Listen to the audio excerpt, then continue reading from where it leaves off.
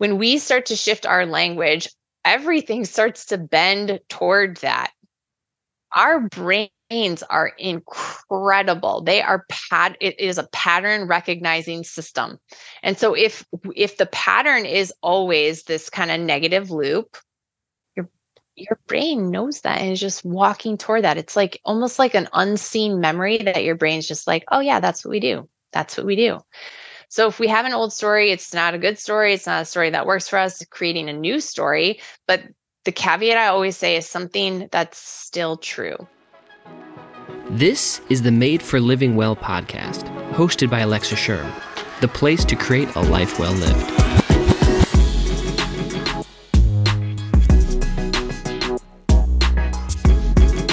Welcome back to this podcast. As always, my name's Alexa, and this is the place where I believe you were made for living well. Now, I know you can hear that, and it can sound kind of cheesy, but the reality that we miss so often in health is that health is inside of you. You actually have everything you need. It's just learning how to live it out. I know that's twisted from the normal approach that tells you health is found outside of you, but inside this podcast, you're going to learn all the ways to live it out and to use what you have, making it practical and realistic for every single person. No excuse. Now, today in the podcast, we're going to dive more into this mind-body connection because the language of health that connects your mind to your body and your body to your soul is incredibly important in the outcome that you achieve. And I've invited guest expert on and co-founder of Total Potential, Cole Berschbach, who is not only an unbelievable expert in the mind-body connection, but she's also a mind coach, registered dietitian, yoga instructor, mom to 3, and again, co-founder of Total Potential. You can learn more about Cole at totalpotential.com or find her on Instagram and Facebook at The Total Potential. Now, as always, I have linked all of this, including all the resources we talk about in today's show, over in the show notes at thelivingwell.com. In fact, it's not just show notes, it's an entire blog post that dives more into the language of health, why this is important in shifting the story that you believe and the outcome that you live. Again, find all of that at thelivingwell.com. While you're there, sign up for the email list, The Weekly Fill. It got a brand new update, and so many exciting things are going to be happening there this summer as we dive into the summer podcast series. We're going to get a lot of resources that are going to help you in deepening this mind-body connection and really healing it. So head on over to thelivingwell.com. Don't forget to check out Cole at thetotalpotential.com. And also, stay tuned for this amazing episode as we welcome Cole to the show. Welcome to the show, Cole. It's an honor to have you on. Thanks so much for having me, Alexa. I really appreciate it. Yeah. Well, I have been scrolling through your social media and listening to your podcast, and we have a lot of the same beliefs about health. But there's a topic that I love to talk about and I love to have experts on, and it's really just creating this body awareness because I think we're so disassociated from ourselves that it's hard to understand what it is because it feels like such a simplistic term. Yeah. But yet, I don't know that sometimes we like to complexify things because we think that that will make it seem like we're actually doing something. Yes. So you talk about this topic of body intelligence. How does it relate to body awareness, like that whole picture of what that is? Yeah. Well, to your point, I think for a lot of us, we feel like a mind that sits on top of a body, and we feel like we're supposed to know about our body because we live in it. But for a lot of us, we have almost like completely cut off connection from our brain recognizing anything that our body is experiencing or trying to communicate. And, even like the vagus nerve, which is the biggest nerve in your whole body, it sends more information from your body to your brain than it does the other way. And so I think we have a huge opportunity to shift, like using the body as a source of quote unquote mind. Not just the brain, but the body as the mind. And so body intelligence to me means a few things. Number one, starting to build more connectivity and awareness about what is happening in the body. What do I feel in the body? What is my body experiencing? What are the signals I'm receiving from my body? But then as you walk that path, what ends up becoming available is almost like a source of information that, this is really hard because our brain thinks of knowing something as language with which we can understand a concept. Yeah. But our body doesn't experience intelligence in that way. Our body experiences intelligence as a knowing or an understanding, and it's really unspoken. It's just like held. And I know that can feel like funny language, but it's hard for our brain to wrap around that our system might know something that doesn't necessarily have language with it. So yeah, body intelligence is kind of that whole experience of reconnecting to the body and then connecting at deeper and deeper levels until a whole other thing becomes available from the body to the rest of the system. Can you give us an example of what that would be like? Like when you say your body's like holding something that maybe doesn't have a language to it? Yeah. So I'm asking you to put language to something you just told me there's not a language for. No, it's totally fine. And, because there's not a lot of language that can describe the sense of this, I'll just share like what my own personal experience is, because it's a little bit hard to describe what somebody else might feel in this same way. So when I'm quiet and I am in a space where my mind is resting and I can experience like what I would call space. To me, even silence can have some, flutterings in the back. But when there's space, what becomes available is information that arises like from the whole of the body. And it's something that I just know to be true. And sometimes that can be something as simple as, okay, I've had this issue. I've spent time reflecting on it. I've gotten quiet. I've let my mind relax around it. And then I experience that space or openness. I kind of ask my system, like, what am I missing? What might I do? What might be the right move? And then I get into that quiet space. And from there, all of a sudden, I have this action that I know I'm going to just take. Mm-hmm. That's the kind of intelligence that can just rise up from the whole of our system that the brain did not come up with, right? The body, the heart, the gut, that's what provided the information. That could also be, a step farther than that, like a spiritual insight, but it came through the body system, not through the brain. Right. So it's almost like, again, you said this, your body's communicating with your brain, but maybe explain the different parts, because we do have the gut and we do know that the gut produces tons of neurotransmitters. Some people call it the second brain. And then, like you said, the heart. And can you just maybe dive a little bit deeper into what each of these mean to you and how they're connected together? Because I think we do think about our life being run from our brain. But our brain is more like I always think of it as like a bridge between your soul and your body, or your heart and your body. It's like the TSA agent, maybe like filtering what is going in and what's going out. I don't know, but I've always been fascinated by this subject. So explain it to me in your words, what this looks like. Yeah. So our brain is the meaning-making machine, right, of our system. Awesome. And it is awesome at its job. Yeah. It's incredible. But when I say, and the cool part is that the vagus nerve connects the gut, the heart, and the brain. So these things are in communication. We often don't shut off the brain enough to let the heart and the gut send its signals in a way where we can recognize them.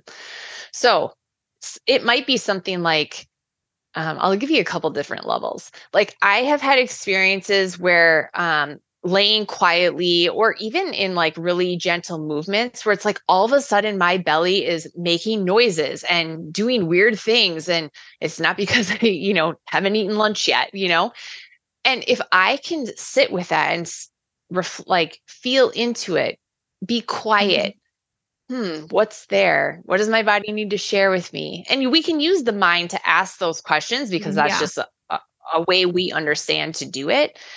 But if we can ask into it, the answer is probably not going to be, it is that I missed that phone call earlier and I got to go make it next. It's usually something more subtle than that and quieter than that, but usually like way more meaningful than the information our brain wants to share. So it might be something like, I'm quiet and that, belly sense is happening and I feel into that. And then I realize, I have, today I just have been missing a little bit of connection with my daughter. I'm going to go move toward that thing. And that's not what my brain would have said, right? My brain would have been like, what's my next task? Wow, this exercise feels X, Y, or Z. It's the gut, it's the body that sent up a different signal than that. Even like our fascia now, the lining of our muscles is being equated to another brain. And so we can think about how the body moves as a way of connecting to the intelligence of the body, which is so awesome, right? Because it's wild. It's wild. And it's, like, how does that intersect at the joints? How does the body store things in the fat? Like, that is another really area to play into when we think about the intelligence of the whole system and the body, especially. Does that answer your question? Yeah. No, I was like going back to the fascia too. I think it's really hard sometimes to grasp because I feel like this mind-body connection, while we're talking about it, it still feels like the way the world is working is still this massive separation that you have a body and you have a brain. But it's like the connectedness of it. And even talking about the emotional storage of like your body is holding on to things that you've been through, that you've experienced. And like they said, the fascia is holding on to things. It's just a wild thought process. And so as you've connected these, how do you feel like that has changed your view of emotions, if that makes sense? Like, do you feel like you've been able to do more healing? What does that look like? Yeah. Well, a couple of things. Number one being that it's really easy to link ourselves to emotions, to feel like an emotion that I am having or my system is experiencing is me. Mm-hmm. And the more we move through that and feel the energetics of that, we realize that that's going to come and go. Mm-hmm. Give yourself 5 minutes and a new emotion will be readily available. And so there's much less like holding on to that emotion and allowing them to just flow through, which is super helpful for our system, because the more we're holding on to that, that's just getting tucked, like pulled in. And it's not, it was never meant to do that. It was always meant to just flow through the system. So that's one thing. The other thing is that a lot of times when we are experiencing emotion, it's just like trying to shine light on something. And if we can actually feel into the emotion and experience it in the body, it can often give us really important information. And to your point about, healing, if you have an area in your life where like, I have some work to do here, one of the richest places to spend time is not from the mental, I'm going to fix this, but from the emotional and being state of like, what am I experiencing in relation to that? And how can I let that move through me? How could I relate to that sense when it shows up? How could I relate to it differently? How might I move my body so that I can almost like take the shape of that emotional quality and move it through the system? Mm-hmm. So that the link becomes so much different when we realize that the emotion is just an energy that's moving through the system, rather than something that I have to be or something that I have to hold on to. When you start to associate that with something that you be or hold on to, is that when we start to see it get stuck inside the system? Because we talk about like stuck emotions in the body. Is that what happens is when you attach that almost to your identity? Yeah. And then it can't move because, so take a really traumatic or challenging experience that you've been through. And if you, in your mind's eye, can bring back a memory of that experience and almost instantaneously feel like you did when you were there. Yeah. For sure your body is holding that emotion.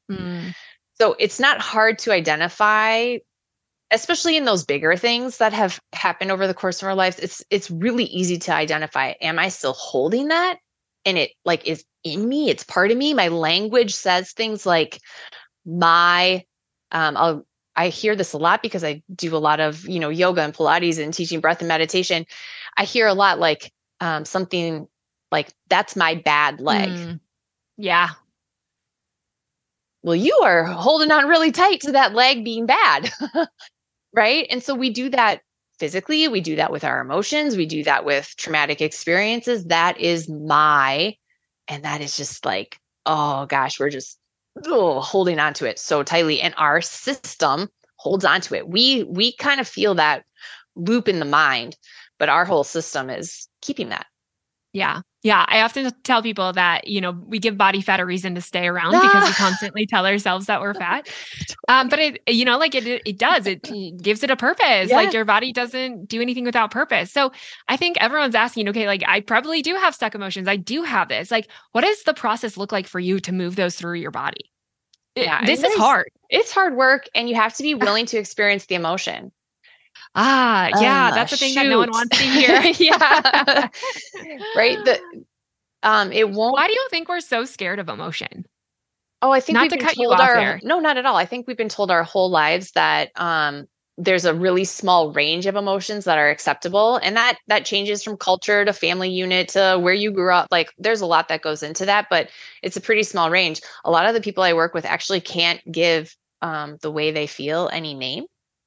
We have almost completely eliminated the language that we use to describe the sense that's arriving in the body.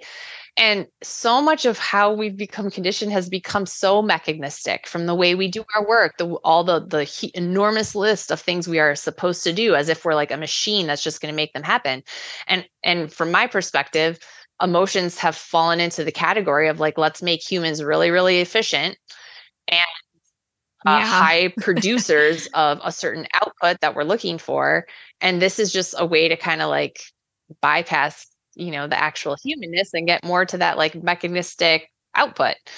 So yeah, there's a lot of reasons for it, but we hardly even have any language for it, let alone a way to process through it. Yeah.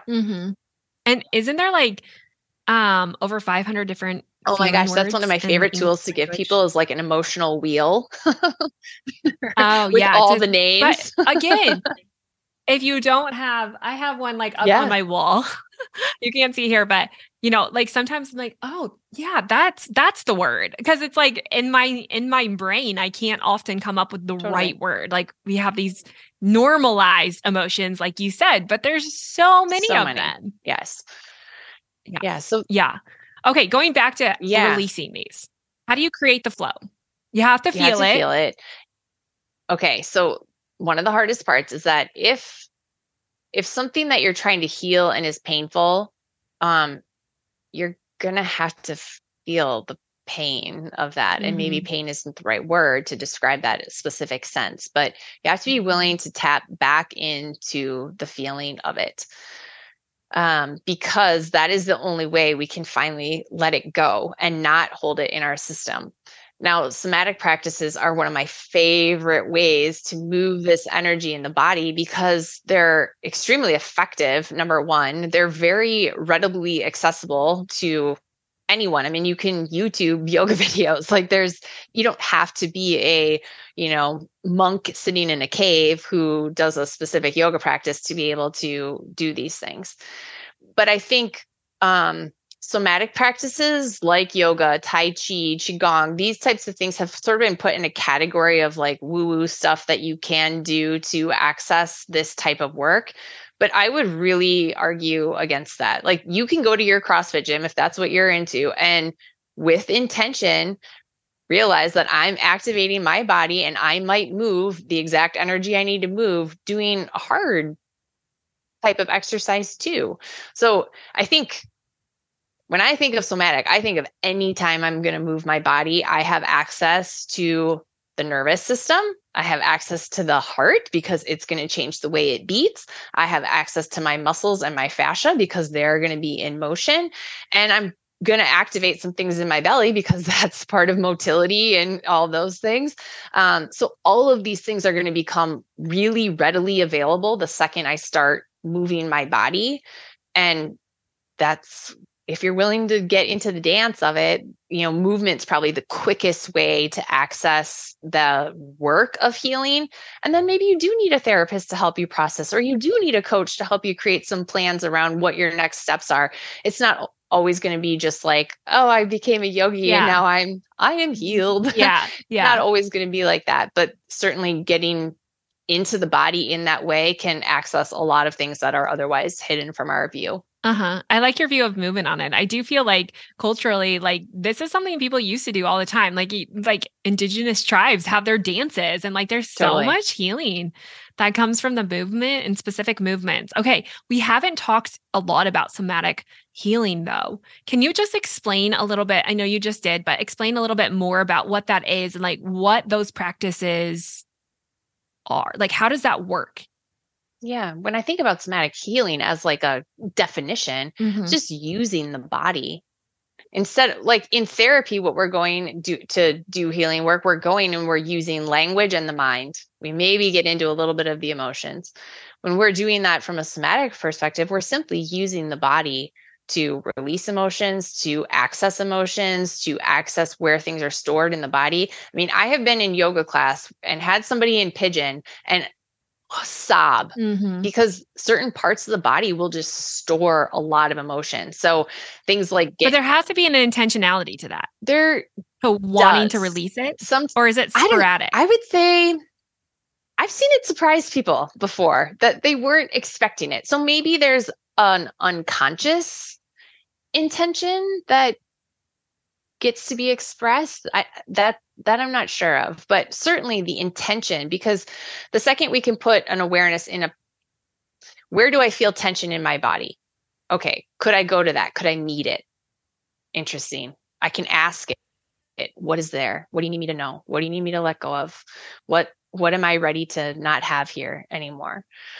So there's a lot like tension, lack of mobility, over flexibility, areas of strength. Like when we can kind of pinpoint these various senses in the body, often those are the places we can go first to start to activate. Like, what is my body holding that I can start to shift my relationship with? Mm-hmm. So do you have to name it to get rid of it? I would not say you have to name it to get rid of it. So you just have to basically open up to the flow of that and be open to it and be curious and be willing to experience the awareness. I say those are like the two things I say are superpowers: awareness and curiosity. Because I think something that, because we're really good at using our brains, we're really good at looking into the body and then trying to make meaning of what I feel. Yeah. We love it. It's so we fun. Can make meaning out of nothing. Yes. But if we can go in and just be curious, and I'm going to be open to, from like a witnessing highest self perspective, look in the body and experience the body and not have to make any meaning of it, that's where you can get into the work that's even way beyond just, I have something that needs to heal, or I have something that my body needs to get rid of. I mean, that can become a very like creative, open, expressive, expansive space when you can put that in the body. Yeah. I once heard that uncertainty is the most complex human emotion. Oh, I could see that. Yeah, because our mind hates it, right? It's like why we are made to finish loops inside of our brain. Yeah. Okay, I have been doing a lot of work on my posture because I've learned more about this, of how you show up in life is really an indicator of really your biology and your mind and, you know, kind of what your body's holding on to. Yeah. Have you done any work in this area of posture and like what that's speaking about, what your body's holding on to? Yeah. I'm going to forget the woman's name, but there's a really cool TED talk on posture that if you just stand shoulders back 2 minutes, your level of testosterone increases, and like your whole sense of confidence would shift just by standing upright, shoulders back for 2 minutes. Like, that's pretty cool. So obviously our posture has a huge impact. There's a couple of things I see really commonly. Number one is like really hunched forward, shoulders. Like I'm sitting on this podcast. But that's a really protective posture. That is like I'm going to let my heart sit in here and I'm going to just make sure it's okay. And so there's no judgment about it. It's just, okay, is that true for me? Is there something about the way that I hold my body that is protective, or I do kind of close in on myself a little bit? But I mean, for better or worse, like posture now is becoming so deeply impacted by technology, sedentary work life, being on devices. I mean, the amount of people I see who have like forward neck, and then, I mean, I can't even like make my head do that, but forward head position and then chin lifted, but like the curve that comes in the back of people's neck, like that's some serious stuff, because that will impact your posture and your ability to be upright and in your spine and let energy flow through the columns it's designed to flow through for your nervous system. It has a massive impact. Right. Because posture is changing your vagus nerve. Correct. Which is going to change every system of your biology. Yes. Yeah. So when we look at posture and the somatic healing, and obviously you're doing Pilates and yoga work, how does someone start to heal this process? Because it's such an ingrained, like, I know for me, it's like, I don't intend to have that safety posture of like, kind of like the like protective mode, but it's so natural for me to go there. Mm-hmm. Is it just conscious awareness of just like recorrecting? I think there's a certain level of that for sure, right? Mm-hmm. Like, do you need an alarm on your phone that tells you to like stand up for a little while or to sit up for, a time? That's cool. But at the studio where I teach, we have a saying that like strong abs cannot compensate for a weak spine. And our spine is so important. And if we want to move energy and if we want to get into the body and we want our brain to be able to recognize what our system is telling us, we need our spinal column to be strong and sturdy, because otherwise those signals, back and forth are always going to be impacted.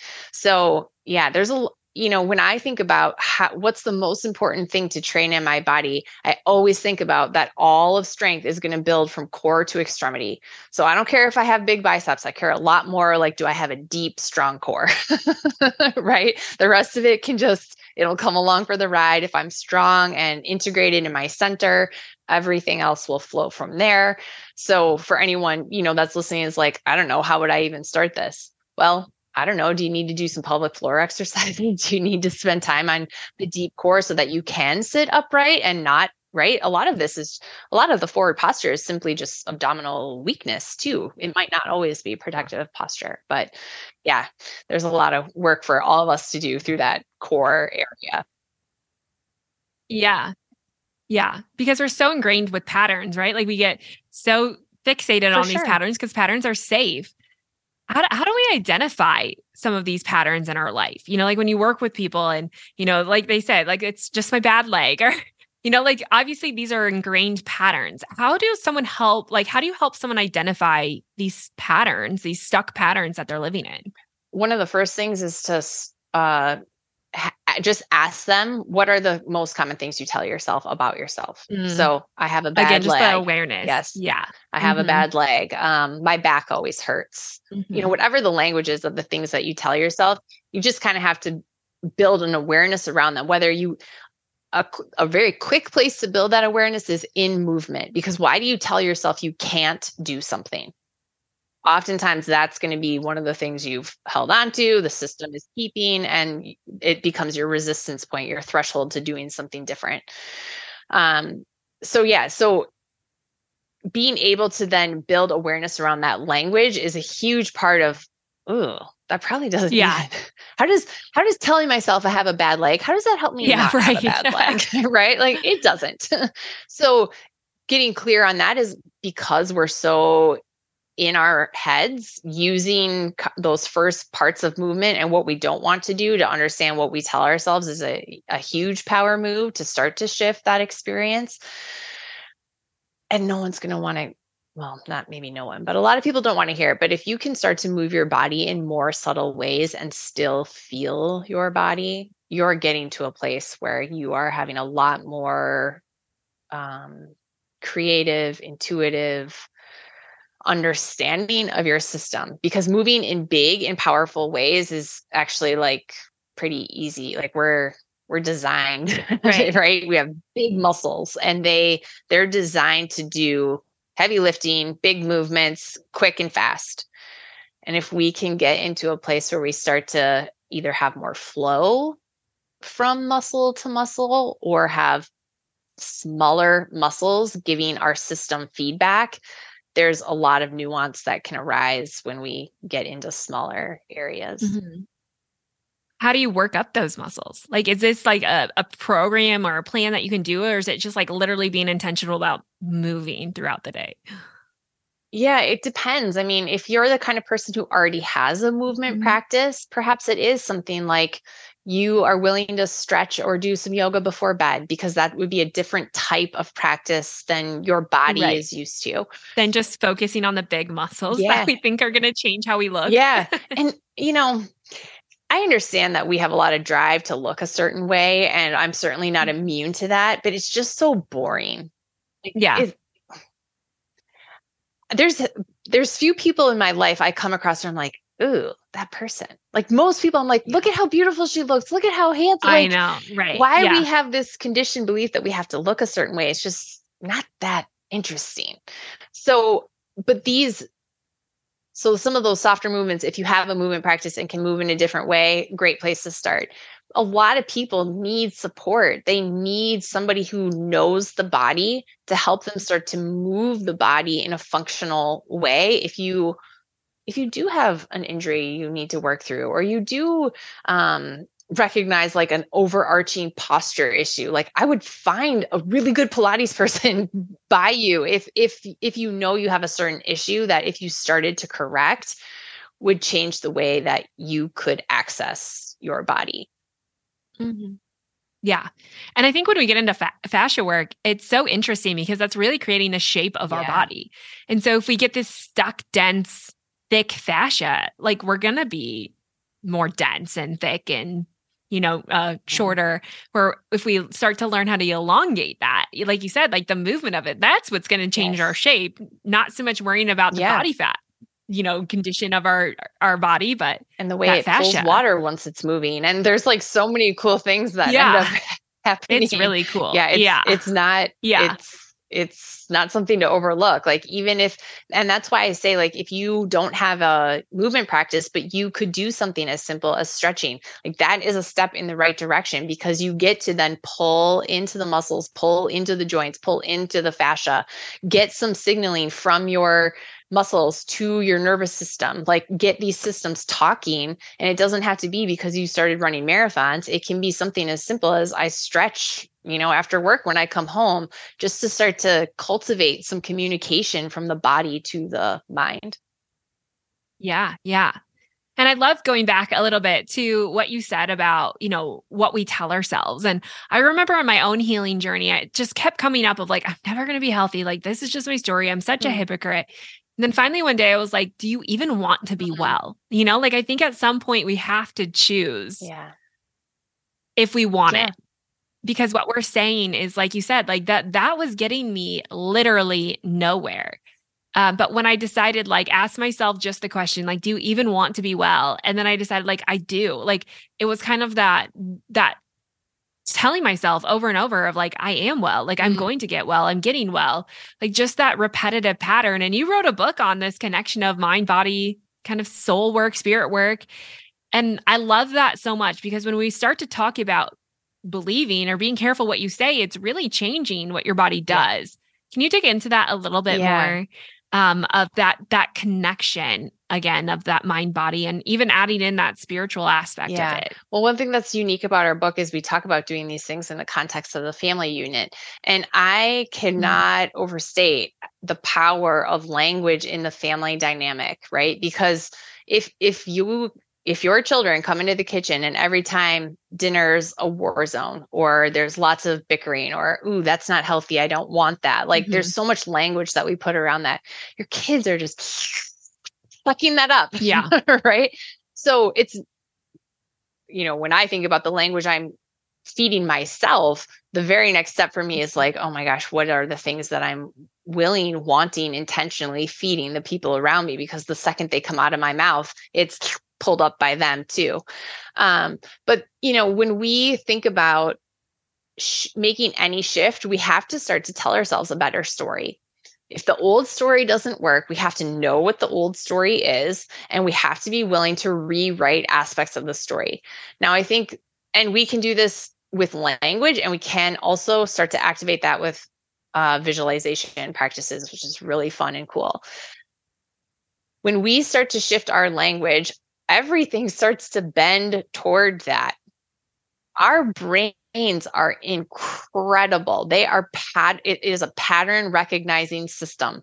And so if the pattern is always this kind of negative loop, your brain knows that and is just walking toward that. It's like almost like an unseen memory that your brain's just like, oh yeah, that's what we do. That's what we do. So if we have an old story, it's not a good story. It's not a story that works for us, creating a new story. But the caveat I always say is something that's still true. I think an error that a lot of us make when we say, okay, I'm going to shift into something more powerful, more positive, more energizing, we kind of like shoot for the moon on that and, tell ourselves this big grandiose story. But that story is really far away from what our system knows to be true. And so shifting the story often might be like a word or two at a time. Maybe if the story, to use the leg example, just because that's came up, if it's, I have a bad leg, maybe the shift in the story is I have a leg.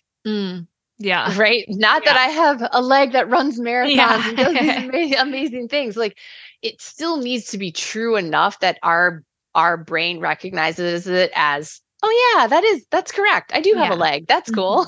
Yeah. So you're just like making small shifts in that story, but it is really Very critical in what you're acting out. For sure. And how you relate to it and how you relate to the actions that my bad leg versus just my regular leg would take. Yeah. It would do two totally different things. Right. Yeah. I love that you said that because I think sometimes we try to like, in the mindset space, it's like, just think yourself positive and just, tell yourself all these other things. But if you don't believe it, it's not going to work long term. No. But it's also getting to the place where we have to be willing to change our beliefs and kind of open up to that, which again is just opening up to everything, creating more of a flow. Otherwise, we will stay stuck in that smallness. Now, you did write about families, and I think a lot of people struggle to balance life in general and to understand what does it take to really raise healthy kids and to live as a connected family unit. You have a lot of great tips for that. So can you share any tips with us on what that looks like? So one of my most closely held beliefs is that we have to start with the body, which is, of course, the topic we've been talking about today.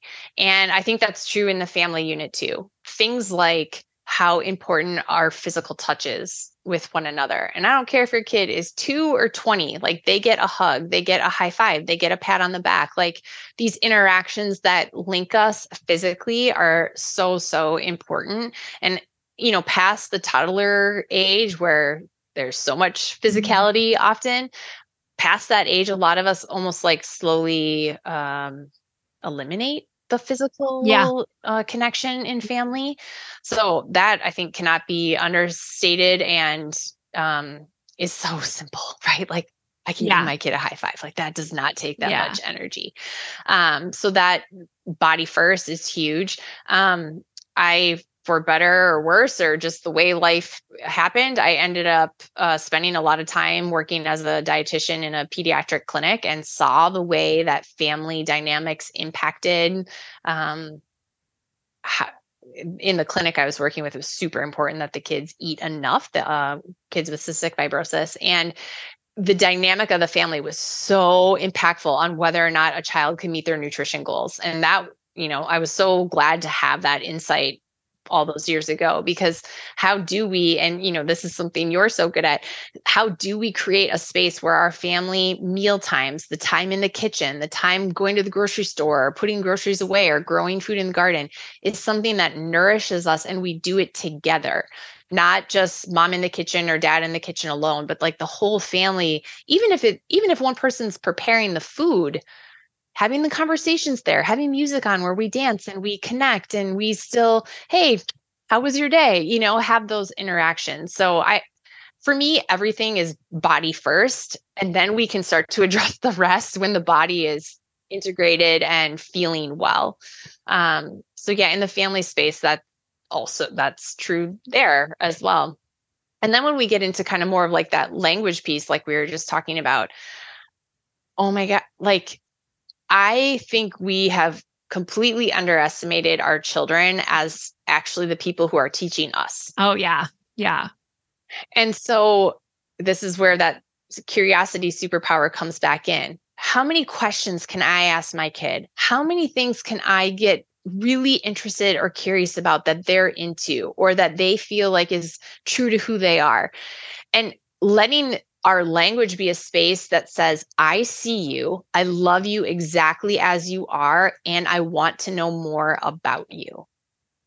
Rather than, guess what? I know everything. I'm the parent. This is what you should do. By the way, make sure you get this grade on that homework. And if you don't, what did you do wrong? Like, and it's okay. Like, we're all just trying the best with, the system that we're used to and grew up with. But if we can shift the language of how we communicate in the family and use way more questions than statements, we're pointing ourselves in a positive direction for sure. Yeah. I love that because I feel like it makes the kids feel like they're a part of the family, not just kind of a pawn in the whole scheme of life, right? Like opening up. But again, like when we look at this, the curiosity and the creativity, those are things that a lot of adults are missing. Like we've suppressed, we've had issues like traumas, and now we're just so protected that we can't open up to that creativity and the curiosity. How do you help someone start the process of like regaining that? Yeah. I mean, one of the things I would say right out of the gate is, what's one new question you might ask your husband, wife, or child? Just one new question. Yeah. We don't have to, break the mold. We don't have to, this isn't rocket science, but just one new way of communicating. And the thing is, it's just the nature of our systems. But when we tell ourselves something about someone else, might as well just tell ourselves that about ourselves, right? We're just not always. And I don't love that like all of the world is projecting what's inside. I don't believe that.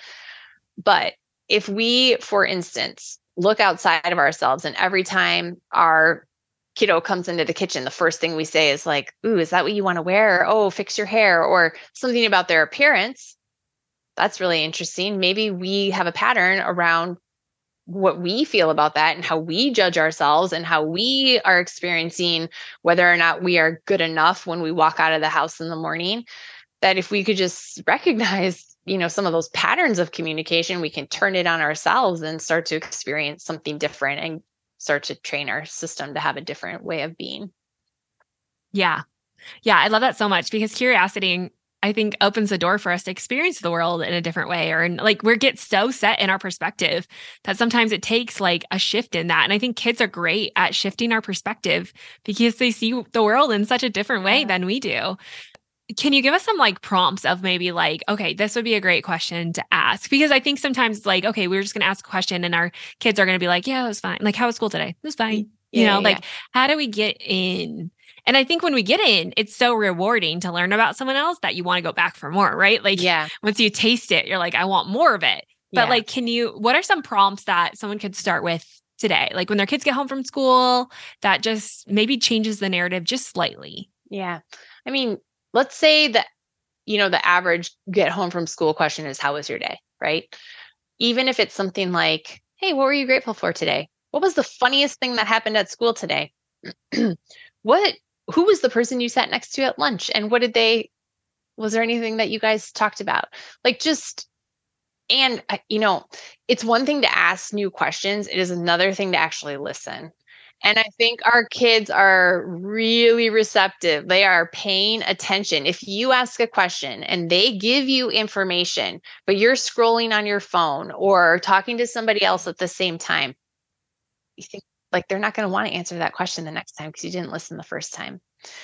So I think putting ourselves first in a place where we actually want to know the answer is a more important place to start than what am I going to ask?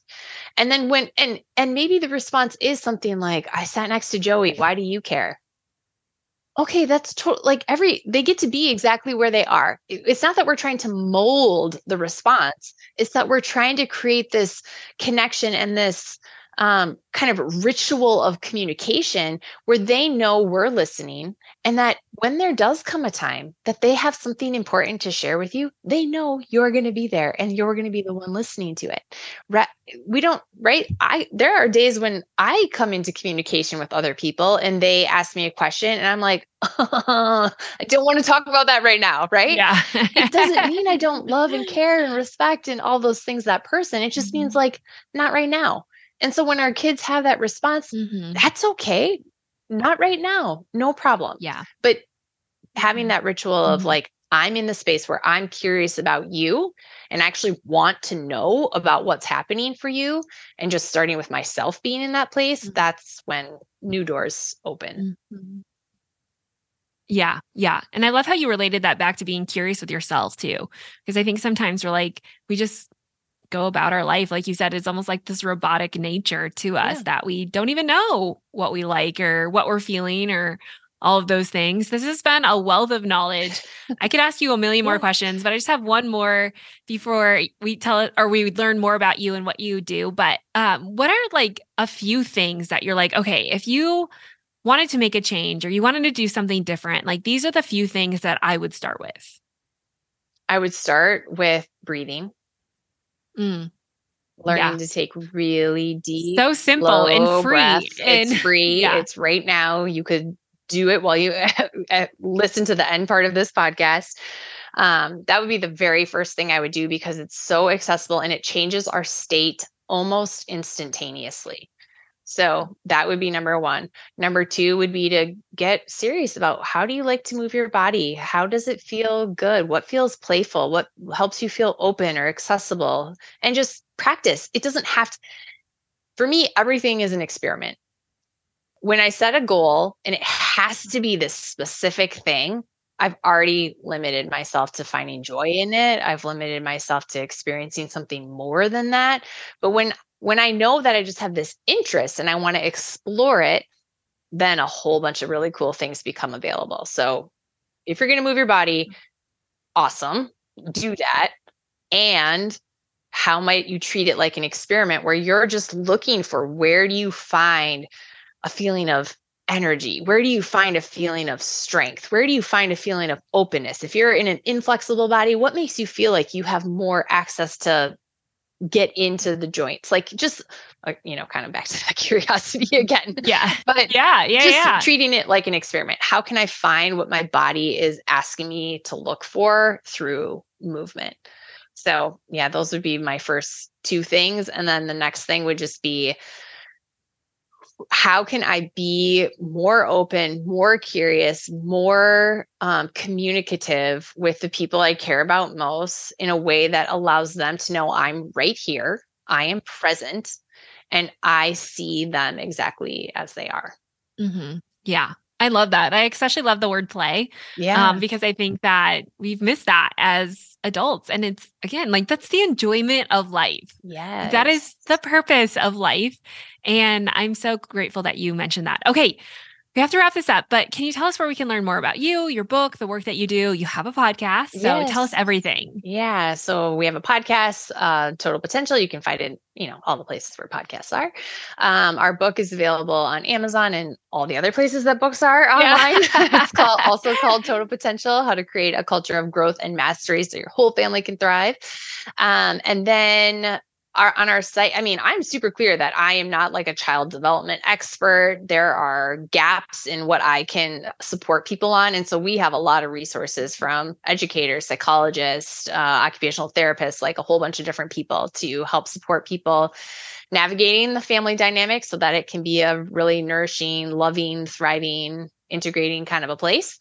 So that's all on our site, which is thetotalpotential.com, and all of our social handles are at The Total Potential. And perfect. Reach out. I love being in communication with people on how to, do this work in their family. So we're there. Yeah. And I'll make sure and link all of that up in the show notes. But thank you so much for being here, Cole. Thank you. Thanks so much for having me. It was really fun getting to chat with you. I'm so honored that Cole could come on the show. I hope you loved it as much as I did. So we really talk about this mind-body connection.